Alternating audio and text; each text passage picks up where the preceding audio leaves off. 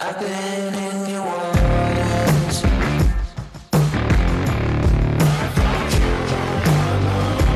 I came for sure. I've never been so close before. It's one way or the other.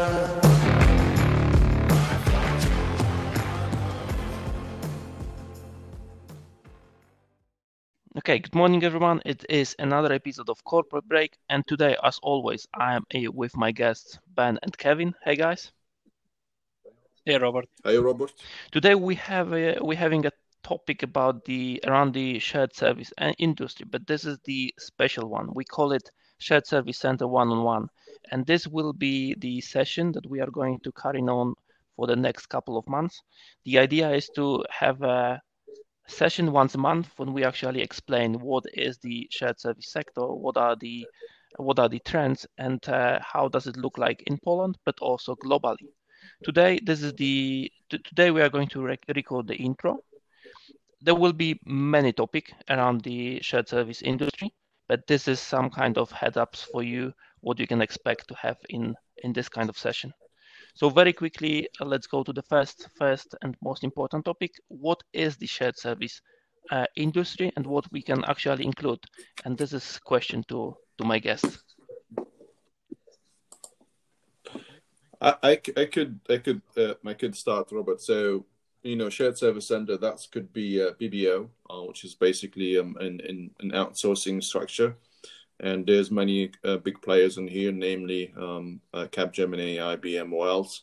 And then you will have a bit of an insourcing, which is basically the business where they build their own shared service center in Poland. And then you have a hybrid one, which is basically in between. So you get some of the core functions as kept in as an insourcing, and then others being outsourced to a service provider, a third party. Good, Kevin. Would you like to add something? Yeah, I think was that obviously Ben mentioned some of the bigger companies here. I think it's not only some of those larger companies, but a lot of smaller companies are also open up their shared service centers. And I think we see that where the size is very varied, whether it even be from very small organizations are outsourcing even their outsourcing was that to companies was it here in Krakow and to Poland as well. Yeah, indeed. One remark from my side is that the shared service industry is possible, or the moving processes to another possible location is possible due to the kind of a lack of physical attachment of those processes. So let's say if we have a finance in the other area in Europe, it can be easily moved to, for example, to Poland, because basically what we need to deliver the process is the good connection, internet connection or telephone connection or the system connection, and actually it is enough to be able to deliver those processes. So together with the technology, the moving processes actually is much easier than it was like 10 or 20 years ago. Good. Another topic is related to Poland, because we all based in Poland. We work for the shared service industry in Poland. Of course, we're supporting the international companies, but what are the kind of the key feature why Poland is chosen by the international investors as a location for their shared service center? I can only add one thing, that in the Tollon report, and this is a report that is released once a year, there are three locations. There are three locations from Poland. It is Warsaw, Wrocław, and then Kraków, which actually are in the top of the best location for the shared service location. So guys, why is that? Why do we think that the Polish market is most frequently chosen location in Europe?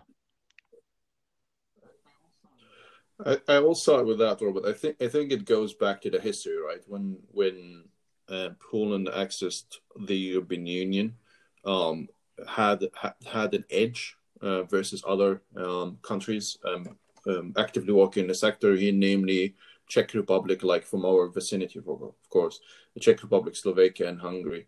It's basically, for one, is the first steps where anyone want to relocate or build a shared service centers are going to look them at the labor arbitrage, and in Poland, at least in the last 5 to 10 years, has been on top of that list. It's really cheaper to have shared service centers in Poland.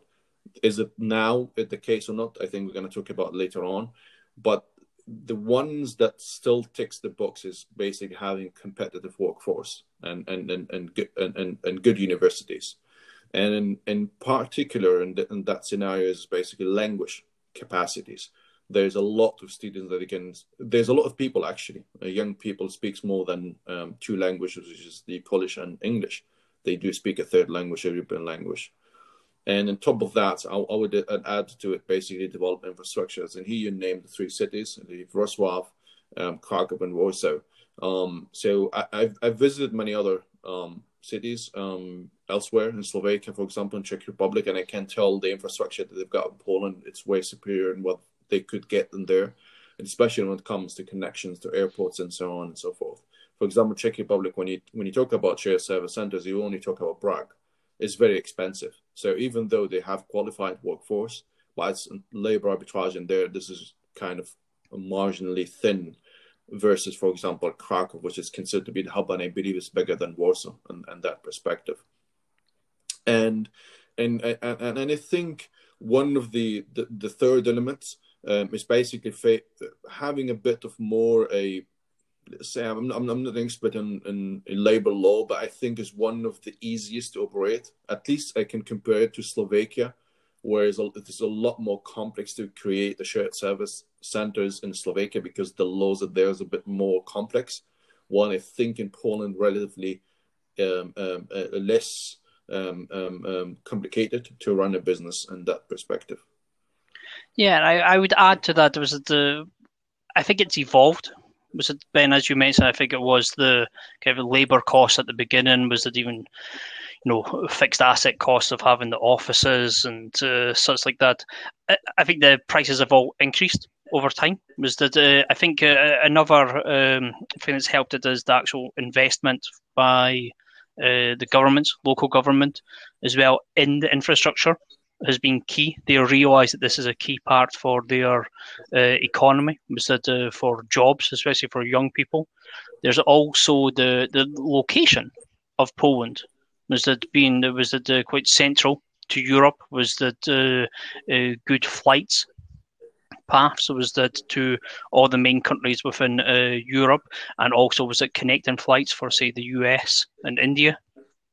So I think this has all led to it and maintained it and let it grow from just the beginnings when it was just generally just costs. Was it why Poland was picked? Obviously, there's languages as well. Is that there you go? There's 3 of us on this podcast. Robert, as you mentioned, was that we're all based. Was that in Krakow, and was that we don't only one of us, Robert, you're opposed to national, was that myself and Ben are not.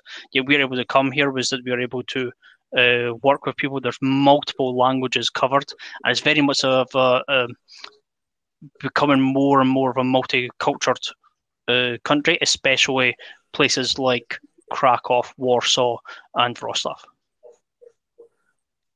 Yeah, indeed, I'm agreeing with all you saying. I can give you a bit of statistic. The Polish market is offered not only the well-educated people, but also the high range of employees that actually leaving university every year. So the shared service centers, or basically all the entities related to the shared service industry, mostly are located in the biggest city. And most of the biggest city in Poland offers at least one university. So it's not only the quality of the employee in Poland, but also the number of employees that are on the market. The second one you mentioned, language, And the statistic, or even not the statistic, but the report shows that there is more than 40 language that service is delivered in Poland. So basically, those are the languages that the people can use during their work, during the work. And then also the infrastructure. I used to have a client from US, and actually they always saying that they like to come to Poland because the offices are so new.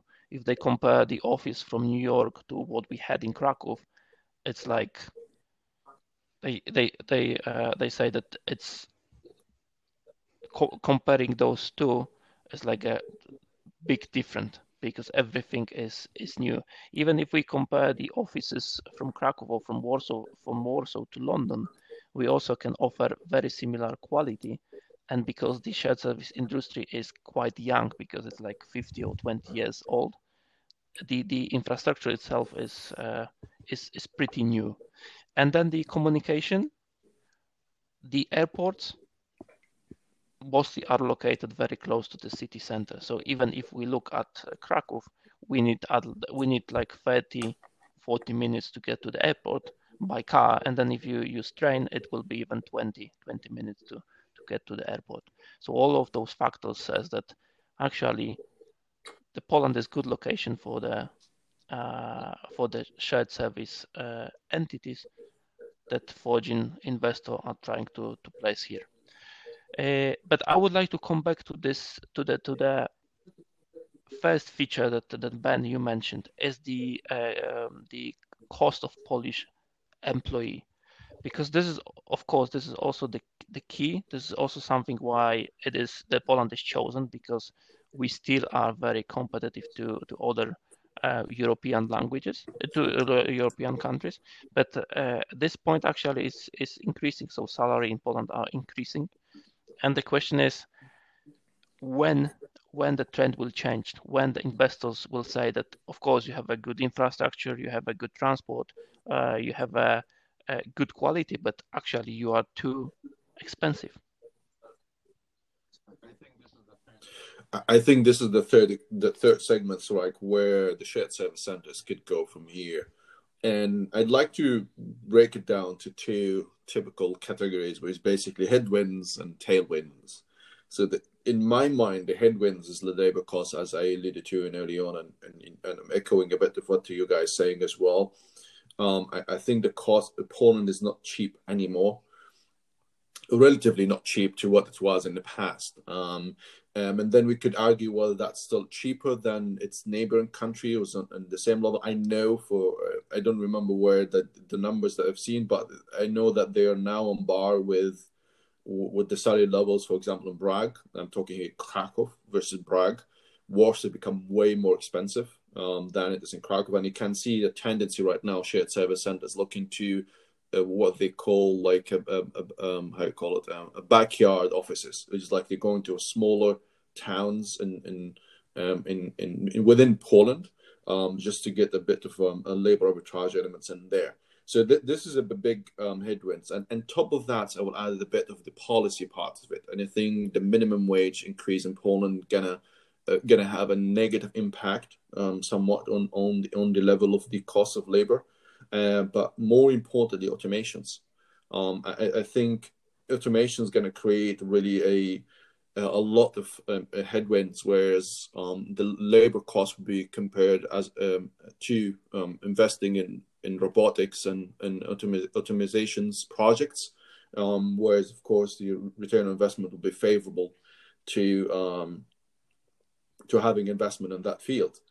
The third element, it's basically the offspring of COVID, which just means we're heading to a new working environment, whereas employment is not the only way to get job done.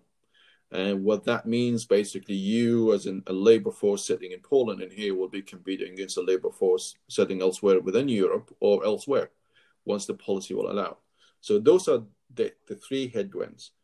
In my mind, the tailwind, which is still favorable to Poland, is basically the real estate. As you said, the real estate is really cheaper than elsewhere and very modern. and allows businesses to relocate. But then the question's here, do we still need as much of real estate? We can argue with that. Infrastructure is still superb, I think, and will only develop further.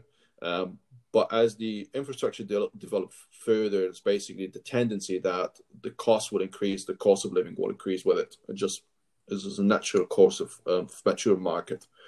The only element that I could think of that still and will continue be relevant short to medium term is the competitive workforce. I think that will continue with one thoughts around it. I think university has to adjust their education program to produce more of technical people in the technology part of the equations. And this is the only way Poland will continue to differentiate itself as a country for shared service centers, basically riding the wave of digitalizations and digital transformations, automation, robotics, more than what has been in the past, education in terms of accounting and finance and economics. So that's how I see it basically going forward. Yeah, last time I read the sentence that actually in the future we'll not have finance people, but we are going to have a finance people we are going to have IT people with the kind of a finance background. And this goes back, I think, to episode 10, part 2 and 3, when we talked about like having hiring for tomorrow. What that means is basically having an assets that has a core competence. It could be in the finance, but it's only not finance. They have to have more competence and skills in terms of project management, IT infrastructures, development, automatizations, digitalizations. Yeah, I think I definitely see that, and I think it's for me. Maybe it's a hope, but I would see it being more actual finance people developing their skills in the IT field rather than maybe IT developing finance. I think that's maybe going to be easier, but this also kind of maybe a little bit like the previous episode where we discussed coaching as well, where you need to have that idea of where you want to go. People need to realize that the roles will change. Automation will come in. What we are seeing currently, and I know this is 101, so not going into it too much, but there's also COVID impacts of how now companies are doing homeworking, and they may be looking, thinking, actually, do we need to have centres and the costs for having offices in different locations, where if people are working from home, they could work from any home in any location. And technology has made it far easier. Was it now this technology was perhaps also developed to help with shared service centres to make it easier for different offices to connect around the world and work together. Of course, this technology is now being used on a much bigger scale with homework and etc. So I definitely think it's we need to evolve more. So when we first started to say the shared services in Poland, it was costs, labour costs. It's evolved now to all of the extra investments and the technology used, modern offices, great transport connection, the languages. But now we need to be looking forward to the next 5, 10, 15, 20 years and what other challenges. And definitely was that automation is going to play a key part in that. Good. I think it is enough for the first episode of the Shared Service Industry 101. Of course, there will be more in the future episodes where we actually expand each topic that was discussed today. Guys, thank you very much, and talk to you next time. Thank you. Bye-bye. Thanks, Robert. See you next one.